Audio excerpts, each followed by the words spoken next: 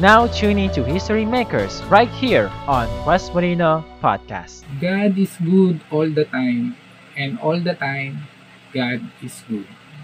Hello History Makers, sige bago tayo magsimula, manalangin muna tayo.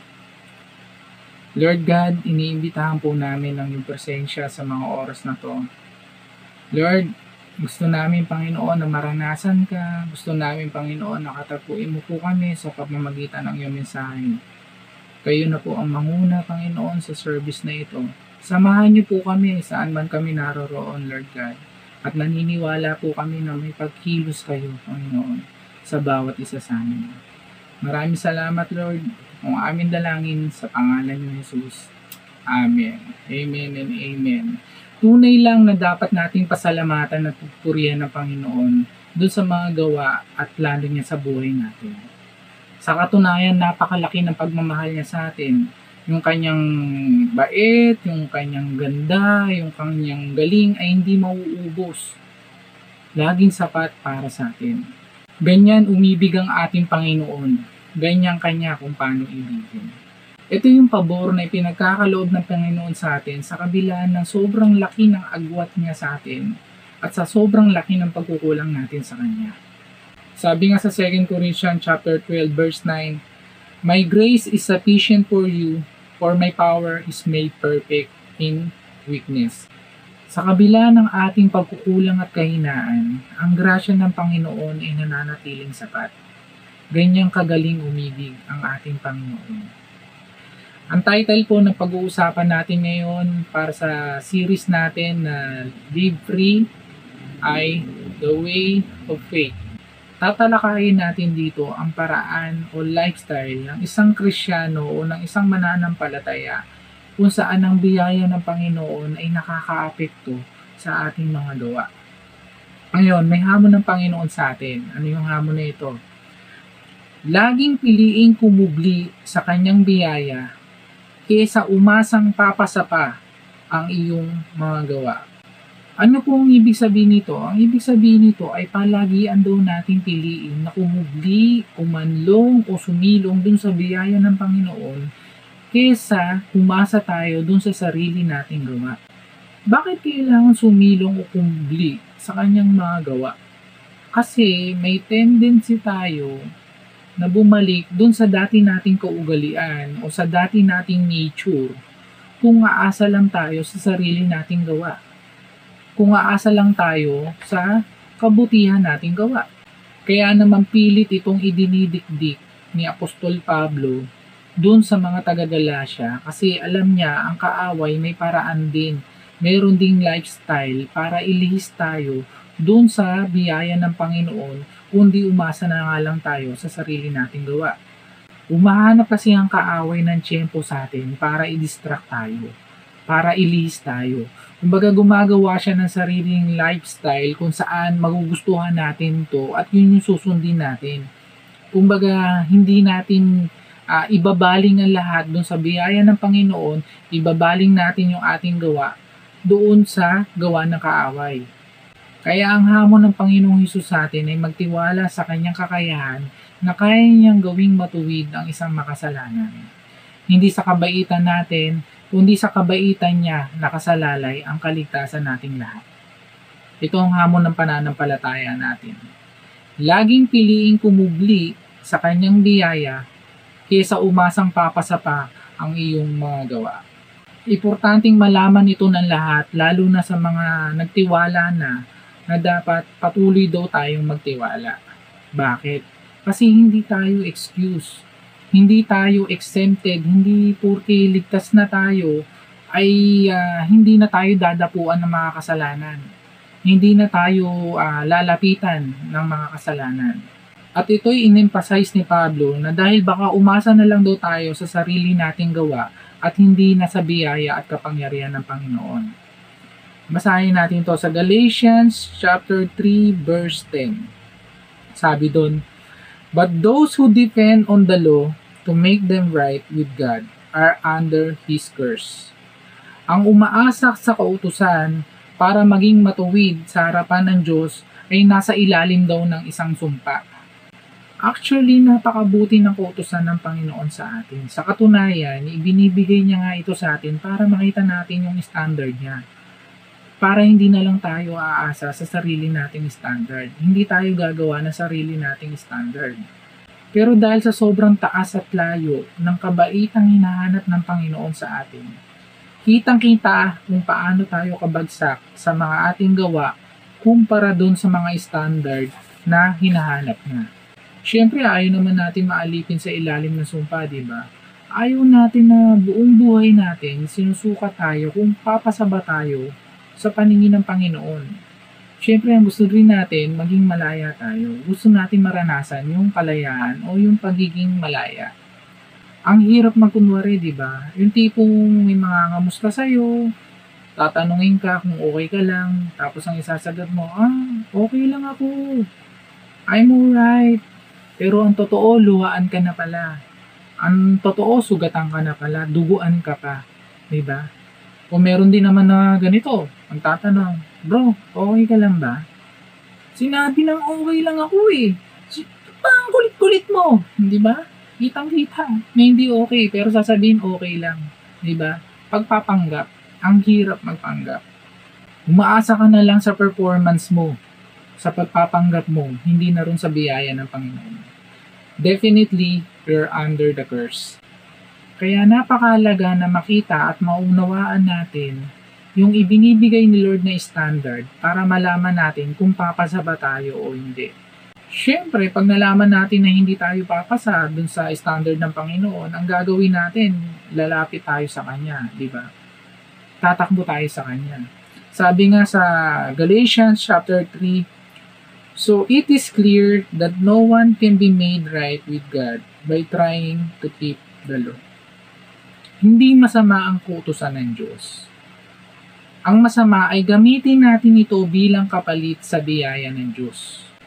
Ang bahagi naman ng kautusan para sa kaligtasan natin ay pinapakita nito yung pangangailangan natin sa Diyos. Ang daan ng ating kaligtasan ay walang iba kundi si Jesus. Kaya bang pagbayaran ng mabuting gawa natin yung sangkaterbang kasalanan natin? Yung mga kasalanan na gawa natin na mas mataas pa sa atin? Hindi.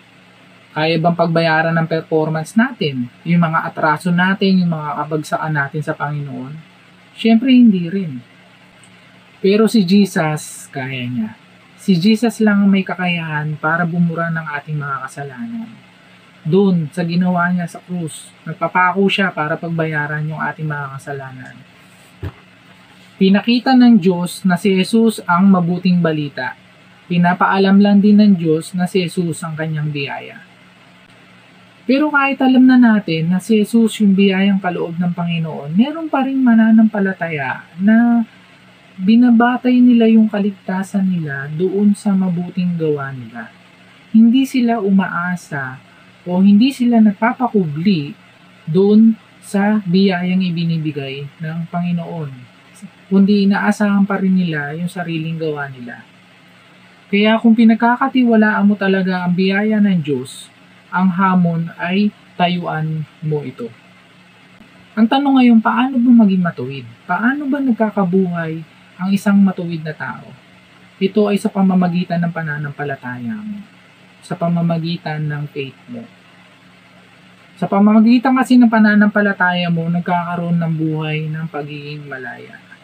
Sabi nga sa Galatians chapter 3 verse 12, this way of faith is very different from the way of law, which says, it is through obeying the law that a person has life.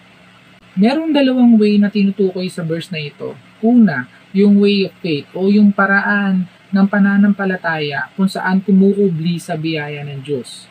Yung pangalawa, way of law. Ito naman yung paraan na nakabase lang sa kasulatan. So ano ang dalawang makakontra na sukatan sa katuwiran at ano ang bunga nito? Number 1, sa kautusan umaasa ang sinumpa. Ito ay simpleng katotohanan na ang isang taong sinumpa ay umaasa lamang sa kautusan. Sa kautusan ng batayan ng kanyang kaligtasan, sa mabuting gawa lamang. Number 2, sa biyaya kumukubli ang malaya. Ang tunay na malaya ay kumukubli sa gawa ng Panginoon. Sinasabi dito na ang kaligtasan ay sa pagkubli, pagkanlong, o pagsilong sa biyaya ng Diyos. Ang kaligtasang mula sa biyaya ng Diyos ay may kalakip na kalayaan at pagpapala din. Ngayon, ano ang pipiliin mo dito? Siyempre, obviously, ang pipiliin mo ay maging malaya kaysa masumpa. Diba? Sino ba naman ang gustong masumpa? Pambihira. Minsan ka nang pumili rito nung ikaw ay naligtas at naranasan mo maging malaya. Nung tinanggap mo si Jesus, naranasan mo ang kalayaan mula sa pagkakaalipin ng kasalanan. Naalala mo ba yung time na may nag-share sa'yo ng gospel? Diba? Doon pala sa time na yun, tinanggap mo si Jesus bilang Panginoon tagapagligtas mo. Naramdaman mo na yung mga kasalanan mo ay naubos, yung mga kasalanan mo ay nawala. Nung nag-encounter ka, diba? Doon ramdam na ramdam mo yung presensya ng Panginoon, ramdam na ramdam mo siya, alam mo na kinuha niya na lahat, pinagbayaran niya na lahat yung mga kasalanan mo. Pero sa pagpapatuloy ng ating buhay, lagi tayong may pagpili. Piliin mong kumubli sa biyaya ng Panginoon. Paano natin pipiliin lagi na kumubli sa biyaya ng Panginoon? Hindi mahalaga sa Lord ang panlabas na gawa. Ang mahalaga sa Kanya yung panlabas na gawa kasi ang panloob ay tama. Ang kabutihang panlabas ay mula sa kabutihang panloob. Ang kumukubli sa biyaya ng Panginoon ay nagpapabago sa kanyang panloob o pag-uugali, nakikita sa kanyang buhay. Nakikita ito sa kanyang gawa. Yung mga Pariseo nung unang panahon, actually ang galing nila sa kasulatan, ang galing nilang mangaral. Biruin mo, sinusuong nila yung mga eskinita, nandun sila sa mga kali, nandun sila sa mga kalsada, nangangaral sila, pinapakita nila na nangangaral talaga sila. Pero si Jesus, alam niya na bulok yung mga loob nila. Bakit? Nagpapanggap lang sila. Ang galing nilang magkunwari, hindi sila umaasa sa biyaya ng Diyos. Umaasa sila sa sarili nilang galing. Umaasa sila sa sarili nilang gawa. Sa mabuting gawa nila. So ano ang kalooban ng malaya na kumukubli sa biyaya ng Panginoon? Meron po tayong tatlo. Una, pag-ibig, hindi takot. Ang motivation ng isang taong kumukubli sa biyaya ng Diyos ay pag-ibig at hindi takot. Lumaki ako sa pamilyang napakaraming pamahiin. Pamahiin dito, pamahiin doon. Actually, alam ko merong nakaka-relate hanggang ngayon sa akin. For example, yung sabi, wag daw magsusuot ng sombrero sa loob ng bahay. Kasi pag nagsuot ka raw ng sombrero sa loob ng bahay, maglalaglagan yung mga butiki doon sa ulo mo. Tapos yung mga lipihan sa labas ng bahay, magpapasukan doon sa loob ng bahay nyo. Minsan nga sinubukan ko yun eh. Pero sinigurado ko na may hawak akong pamalo, may hawak ko ng tsinelas. Wala naman nangyari. Isa pa, yung magwalis sa gabi. Sabi, pag nagwalis ka raw sa gabi, itinataboy mo raw yung biyaya. Ayaw mo raw sa biyaya. Diba? Mga pamahiin. Yung mga pamahiin na yan, actually, hindi naiiba yan sa kasulatan. Bakit? Kasi may strongholds dyan eh. Sabi pa sa akin, sundin mo na lang, wala namang mawawala. Actually, may nawawala talaga. Ang nawawala doon, yung kalayaan mo. Walang pag-ibig kundi sumpa at takot pa ang ibinibigay ng mga ito sa atin. Pero kung pipiliin natin na kumubli, pag-ibig naman ang mararanasan natin. Pag-ibig naman ang ibibigay nito once na kumubli tayo sa biyaya ng Panginoon. Ang gumagawa ng dahil sa tunay na pagmamahal ay hindi gumagawa dahil sa takot lang. Sabi nga sa 1 John chapter 4, there is no fear in love. Talong-talo ng pag-ibig ng Diyos ang takot na ibinibigay ng kaaway. Sa pag-ibig na ito nagmumula ang paggawa ng kabutihan sa pag-iwas ng kasamaan. Kung nagtitiwala ka, tutulungan ka ng pag-ibig ng Panginoon. Number 2. Pasasalamat, hindi pakinabang. Ang motivation ay pasasalamat at hindi lang pakinabang. Hindi naman masamang umasa na makinabang ka sa paglapit natin sa Panginoon. Dahil kung sino man ang lalapit sa Kanya, dapat maniwala ka at magtiwala ka na may totoong Diyos na nagbibigay ng pagpapala. Meron kasing tao na gumagawa lang ng kabutihan, Kasi naghihintay siya ng kapalit or naghihintay siya ng swerte. For example, napipray ka kay Lord, sabi mo, Lord, ang dami-dami pong ligpitin kanina. Kahit po hindi ako inuutusan ni nanay, kusa ako po siya talaga niligpit. Ano nga po yung kamay ko eh. Nakasugat pa nga po ako eh. Lord, pwede ba sabihin mo po kay nanay, bigyan naman ako ng pang Mobile Legend. Diba? may ganon, diba? Yung tipong gagawa ka ng kabutihan ngayon, naghihintay ka ng kapalit mamaya. Hinihintay mo yung kapalit mamaya o yung swerte mo. May ganon eh. Pati kaligtasan. Kasi may mga tao kasi na pati yung kaligtasan nila, binabatay lang nila doon sa mabuting gawa nila. Hindi na sa grasya ng Panginoon. Itama mo na lang ang motivation mo. Kasi hindi natin main motivation ang pagpalain ka dahil sa paggawa mo ng mabuti. Ang main motivation natin ay gratitude o pasasalamat sa Panginoon. Sabi nga ni Pablo sa mga taga-Korinto na hindi sila nagbibigay para makinabang, kundi nagbibigay sila dahil may pasasalamat sila. Hindi uso kay Pablo yung give and take. Ang uso kay Pablo ay give and give. Bakit? Kasi kapag si Pablo ay nagbigay dun sa taong nangangailangan, nagbibigay naman siya ng pasasalamat kay Lord. So give and give. Nagbigay siya rin sa tao, nagbigay din naman siya ng pasasalamat dun kay Lord. Attitude na puno ng gratitude. Ito ang dapat na meron tayo. Sige po, number 3 na tayo. Pagmamalasakit at hindi pagpapahirap. Kung ikaw ay may tamang motivation, tiyak na makikita mo ito sa pakikitungo mo dun sa kapwa mo. Pagmamalasakit at hindi pagpapahirap. Ang legalism ay nagpapahirap sa kapwa. Kuya Julius, ano po ba yung legalism o legalismo? Ito yung batas o tuntunin na pinapairal na may kapangyarihan para maging pamantayan ng kilos ng tao. At alam niyo kung sino magaling dyan, yung mga paraseyo. Nagagawa nilang ikulong ang isang tao sa pamamagitan ng sarili nilang batas o turo. Nagiging obligasyon na lang. Yung bawat pagkilos mo, yung bawat gawa mo, nagiging obligasyon na lang.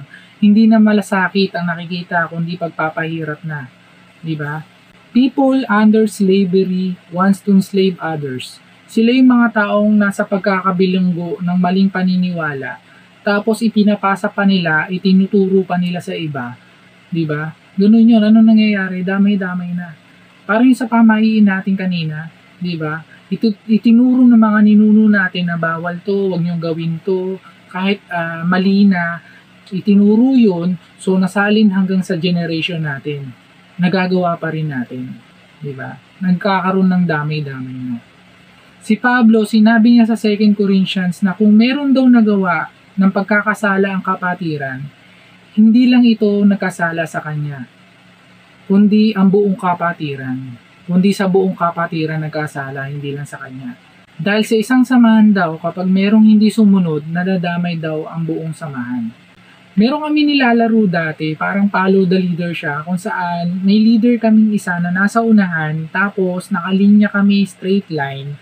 Kung ano yung sinasabi at ginagawa ng leader namin, yun dapat ang gagawin namin hanggang makarating dun sa hulihan. Ngayon, pag nagkamali ka, yung pangalawa, nagkamali ng pasa, automatic yan, damay-damay na hanggang sa hulihan. So doon, matatalo ka na. So ganun yung parang ibig sabihin ni Pablo, na kapag merong nagkamali o nagkasala sa isang grupo, ay damay-damay na. Hindi lang sa kanya nagkasala, kundi sa lahat. Ang nagmamahal ay nagmamalasakit. Hindi goal natin na magpahirap, kundi ang magmahal. Timbangin natin kung ano yung mabuti at masama na pwedeng nating sabihin sa kapwa natin. Huwag tayong magja-judge. Not to judge, but to love them. Ang tatlong bagay na ito ay tumutulak sa ating pakikitungo, sa ating paglilingkod, at sa ating pagtatrabaho para sa ikatitinu natin dito sa mundo. Ano ulit yung hamon ng Panginoon sa atin? Laging piliing kumubli sa kanyang biyaya kaysa umasang papasa pa ang iyong mga gawa. Ganito ang buhay na ibinibigay sa atin at iniimbitahan natin ang mundo na mamuhay sa ganitong klaseng pamumuhay. Tayo ay tunay na malaya dahil sa biyaya ng Panginoon. At ang mga kumukubli sa Kanya ay patuloy niyang binabago. Sige po, manalangin tayo. Panginoon, maraming salamat muli sa oras na to. Kasi Lord God, ang dami-dami niyong tinuro sa amin.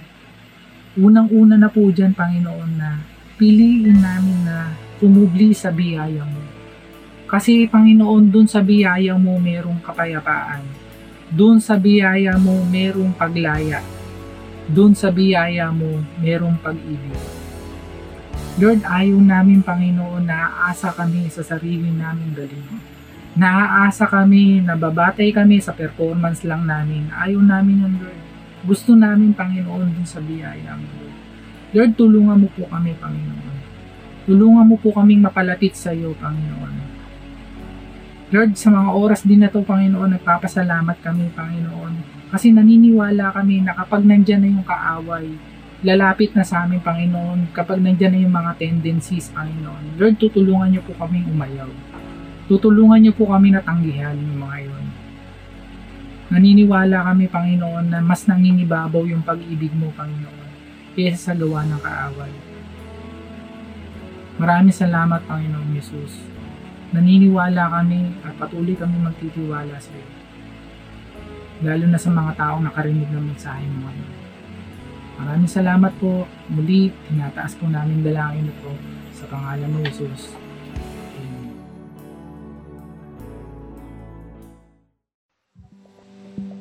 Now, we have wonderful opportunity to apply God's Word in a context of community. Let us go to our designated life groups where we can share with one another, Each other's burden, pray for each other, and minister to each other. take this opportunity also that what we have learned from God's Word, you will apply. So kung ano tinuturo sa iyo ng Lord ang pulot mo, Sabihin mo, pakinggan mo ng pulot ng iba, at papaano natin isasabuhay ang salita ng Panginoon sa konteksto ng ating buhay. as we speak to each other sa ating life groups. If you want to take part of Quest through your tithes and offerings, here are the opportunities. You can give online to our Philippine National Bank account. The account name is Quinsero Gospel Church, Inc. Savings account number is 2436-7000-1692. If you will give there, please message Feli Albines, our treasurer, on her Facebook account or text in these numbers. For Globe subscribers, 0916-218-0694. That's 0916-218-0694. Also, you can give via GCash. 0906-413-6860. That's 0906-413-6860. Thank you and have a blessed Sunday. Thank you for listening to Quest Molino Podcast. For more preaching sermons, listen to Anchor, Google Podcasts, Apple Podcasts, and Spotify. Available on any devices.